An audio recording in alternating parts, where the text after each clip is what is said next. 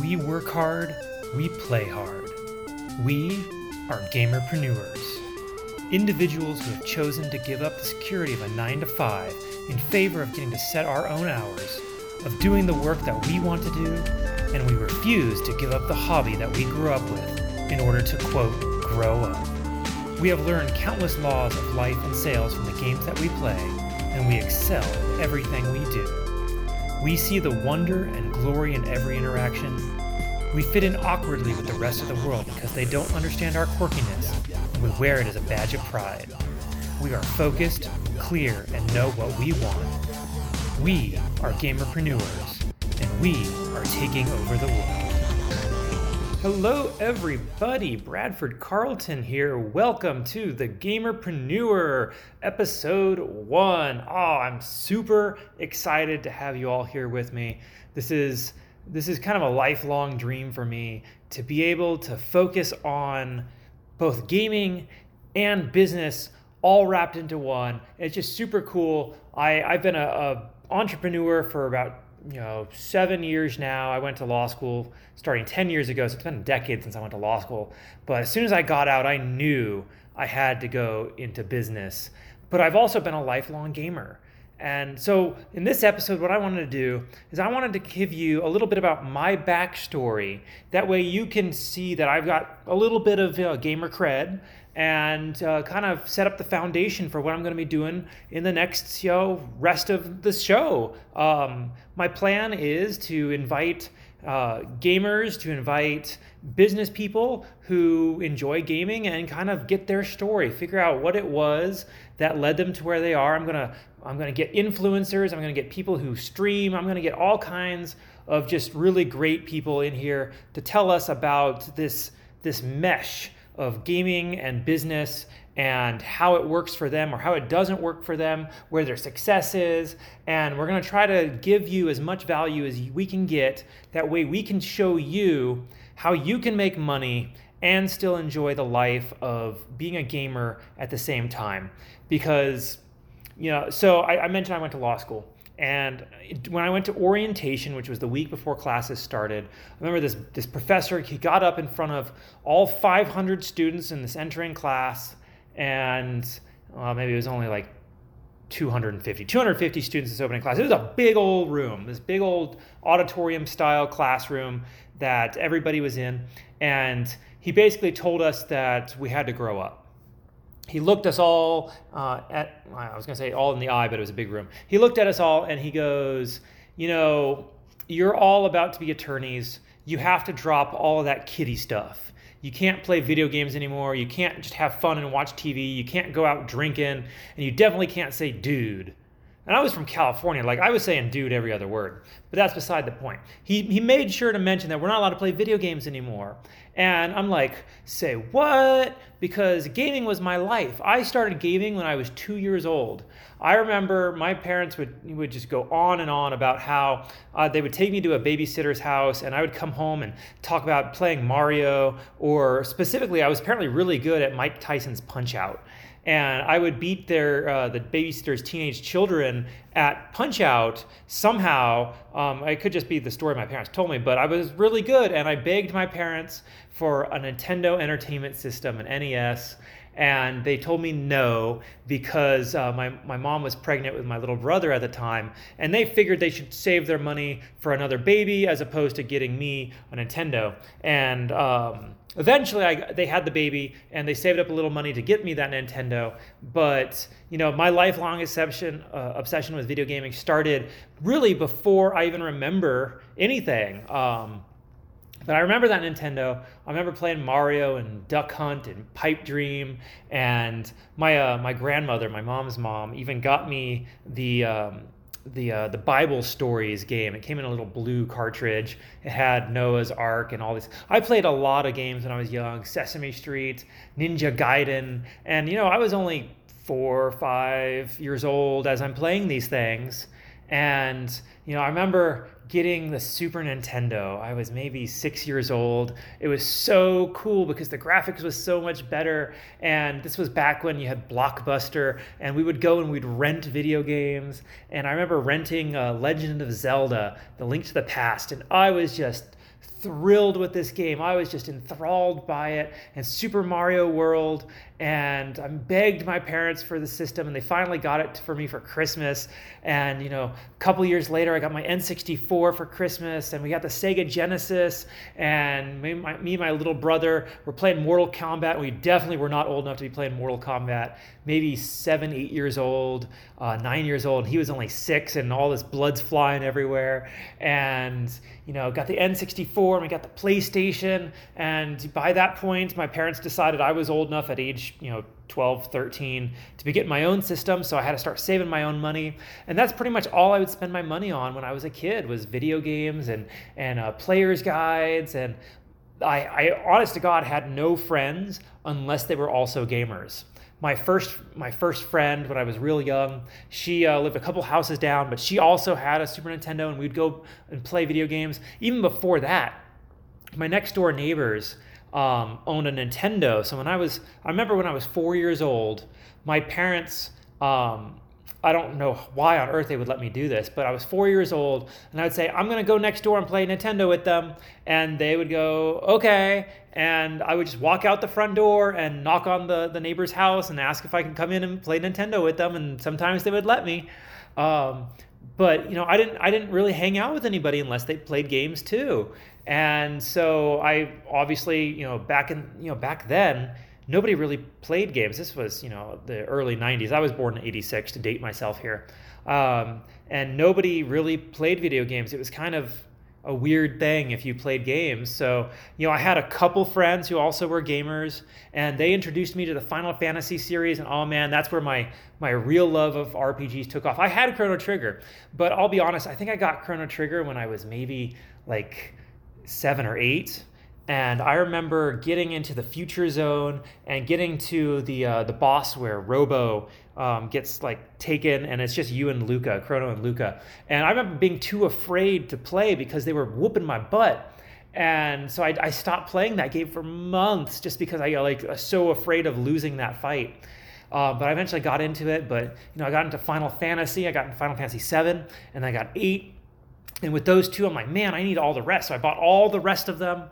And, it was just a lifelong obsession until I got to high school. And once I was in high school, that's when I tried my first online games. Started with StarCraft and then Warcraft. And I remember Final Fantasy 11 was coming out, and it was online only. And so I saved up my money, all my allowance money, in order to get the extra hard drive that you had to attach to my PlayStation, because I didn't have a good enough computer to play it online there. So I was going to play it on my PlayStation. So I got the hard drive, I got the game, and I set it up, and I realized you cannot play an online game with a controller. So I had to get a wireless keyboard, and next thing I know, I'm staying up till 3, 4 in the morning. My parents are yelling at me all the time because I'm, dead tired going to class the next day. And it just continued. I played Final Fantasy, and then I went into Guild Wars, and after Guild Wars, I got into Warcraft, World of Warcraft, and really that's where my professional gaming started. I started playing that 2006, back in vanilla, and I was kind of a nervous kid back then because I didn't really have social skills. Like I said, my only friends were other gamers.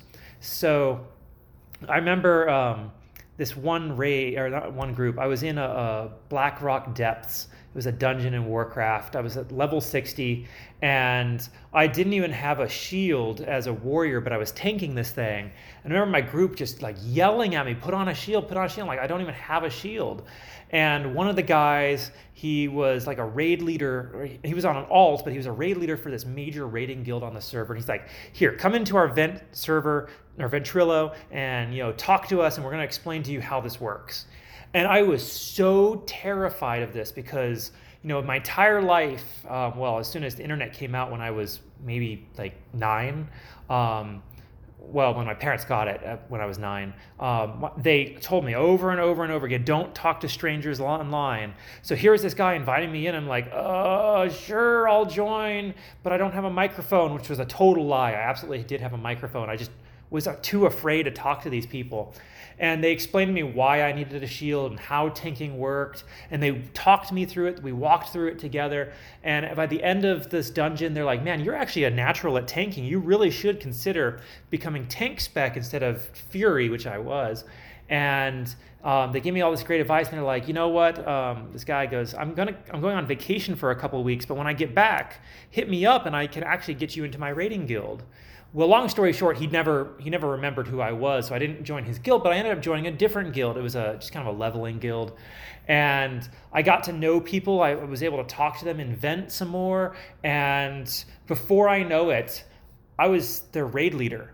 And I had never raided before. I hadn't ever gone through any of these raids, and I was their raid leader, and they're like, too bad, that's you, show us how to do this. And I was just terrified of this. And next thing I know, I leave this leveling guild because it was a really crappy raiding guild. I leave it for a real raiding guild, and I figure I'm just going to be like an off tank. I'm just going to do what I'm told. But, a month and a half later, I'm now their main tank. I've got the legendary Thunder Fury, and I'm now like one of their top officers a month and a half into this guild. And I just kind of stumbled my way to the top. I have no idea how I got there. But I have all these people who, I feel responsible for. And that was really kind of my first taste of running a business, because the guild had expenses in order to buy potions and flasks for people and food and whatnot. And all these people were looking up to me for instruction during the raid. They wanted to know how to play their classes better, so I made sure I did the research to be able to tell them what they did. And I'm now doing recruiting for this guild as well, so I have to know everybody's classes better than they do in order to tell them, what we're looking for. And this just continued for several years of being these top spots in raiding guilds, where I have to have all this responsibility and kind of know the ins and outs of the business of playing the game. Well, eventually I knew I was going to go to law school. That was in my entire plan since I was 13. And so I left Warcraft to get into law school. And I found that all of these little tips and tricks and tactics I'd learned while running this guild fit in perfectly with making sure I was one of the most popular people in law school. I was class president. I nearly had, that you guys are going to love this, for the class gift at the end of my third year, because law school is 3 years, we had to pick what our class gift was going to be. And there was 3 options that the committee ended up having to vote on. One of them was like a whiteboard to replace one in a classroom. The other one was a bench that I think we ended up doing the clock, but the second one was the bench, and the third one was a bronze statue of Bradford Carlton, because I was such an important aspect of what it meant to be part of that class that it was a legitimate option. In fact, the faculty advisor on the committee who was doing the voting actually voted for the bronze statue of me because I was so representative of my class. But I treated law school like a game. It was a matter of finding the ins and outs of how the teachers graded, making sure I spent enough time to, grind out the time in order to know what I needed to know. And my third year, honestly, where everybody else was still studying 12 hours a day, just trying to get through with C's and B's, I was spending all my time playing Gears of War with my best friend, doing nothing. I barely studied. All we did was play video games and hang out because I'd figured out the game. And really, once I got out of law school, I realized, the business of law and the business of all kinds of businesses is just a game. You just have to figure out what the rules are, play it how it's meant to be played, and then, you win. I was a phenomenal research attorney once I got out. Before, my legal story was this. I got out of law school, and I actually was intending to go to California to live, because that's where I grew up in. But I met my to-be wife my very last year of law school, my very last semester. And she was from Ohio. She was never going to leave Ohio. And I was in law school in Ohio. So I had to kind of choose to either leave her and leave behind a potential, lover and spouse, or I was going to stay, and I chose to stay. But that meant I kind of had to completely change my life plan in the 11th hour. So I did get a job. I got a job at working for a court, And I started as a lowly law clerk, just doing tasks, running errands for the judge. A month later, I was promoted to bailiff. A month after that, I was promoted to staff attorney and bailiff. And then a couple months after that, I was promoted to co-court administrator with a magistrate. And in order to become a magistrate, I had to be a attorney for 3 years, but my judge wanted to fast track me to the judge track. So she made me court administrator, which gave me all of the powers of a magistrate other than being able to hear cases. So I, 5-6 months after starting this legal job, I was now at the top, just like I had been when I was in Warcraft in these guilds. Like I had no intention of being at the top, but here I was, an officer, helping run this business. And my judge ran her court. She, because of the type of judge she had exclusive control over her court, while other courts have multiple judges who run things. But in this one, it was just her. So she had lieutenants, and she had a magistrate, and I was the other lieutenant. But I reached the top. I was on the judge track, and I realized that this wasn't really what I wanted in life. So I left that to go into private practice, and I ended up at a law firm that did elder law. So I was helping older people prepare to die, essentially. And 7 months after I started in that firm, I had made so much business for this firm that the partner promoted me to partner. I was a 27-year-old partner at a 28-year-old law firm. I was younger than the law firm was. Like, it had been around longer than I've been alive. And I was possibly the youngest law partner in the state of Ohio, and probably one of the youngest in the entire country. And I had no relationship to that partner. I was not a family member. I wasn't a friend. It was really just a job, and I was so good at it because I'd figured out the game of law and how to work customers, get customers work their cases, that she just had to promote me. And so I'm at this firm, and I decide, I just can't, this is just not what I want. Like, I reached the top again, but it's not what I want here. So I ended up going with she was my fiance at that point, my fiance, and we started our own law practice, and we had to figure out the business of starting a business now. And being an entrepreneur it's a tough grind. It is a slog trying to figure out how to even get your first customer, let alone how to create a system that will constantly bring people to you. And our first year, we really sucked at it. We had no idea what we were doing, and we were doing all kinds of studying and marketing and networking, and just nothing seemed to click. And it wasn't until we figured out how to use perfectly frank on this, we learned how to use Facebook group posts in order to get traffic. And almost from the first time we did a post, we got people to come. And before we knew it, so for that first year we had our practice, we had like nothing. We made maybe $7,000 that first year. Our second year, we made more money than most attorneys make, like, at the top.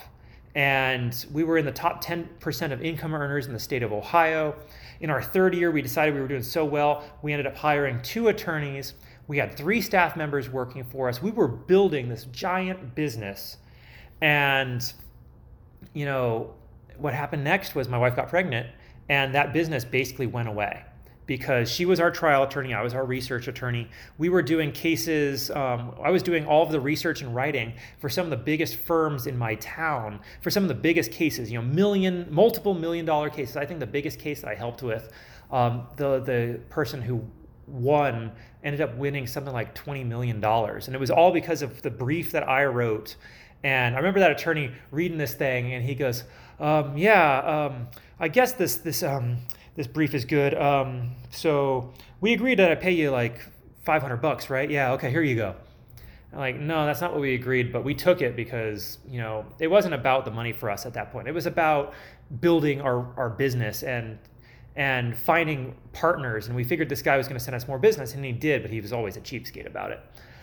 He did send us other clients. But what happened was my wife left, and we really couldn't have the law firm anymore because I was not a trial attorney. I had no interest in going to court. It was never part of my plan to go to court. I was always going to be a politician, and I tried that game. That game, that's a rough game, and I don't recommend anybody get into politics if you can help it, unless you're just completely corrupt. So I figured that one out too, and I didn't want to play it. But once she left the law practice and we kind of decided to close it down, we decided that we were just going to go into business.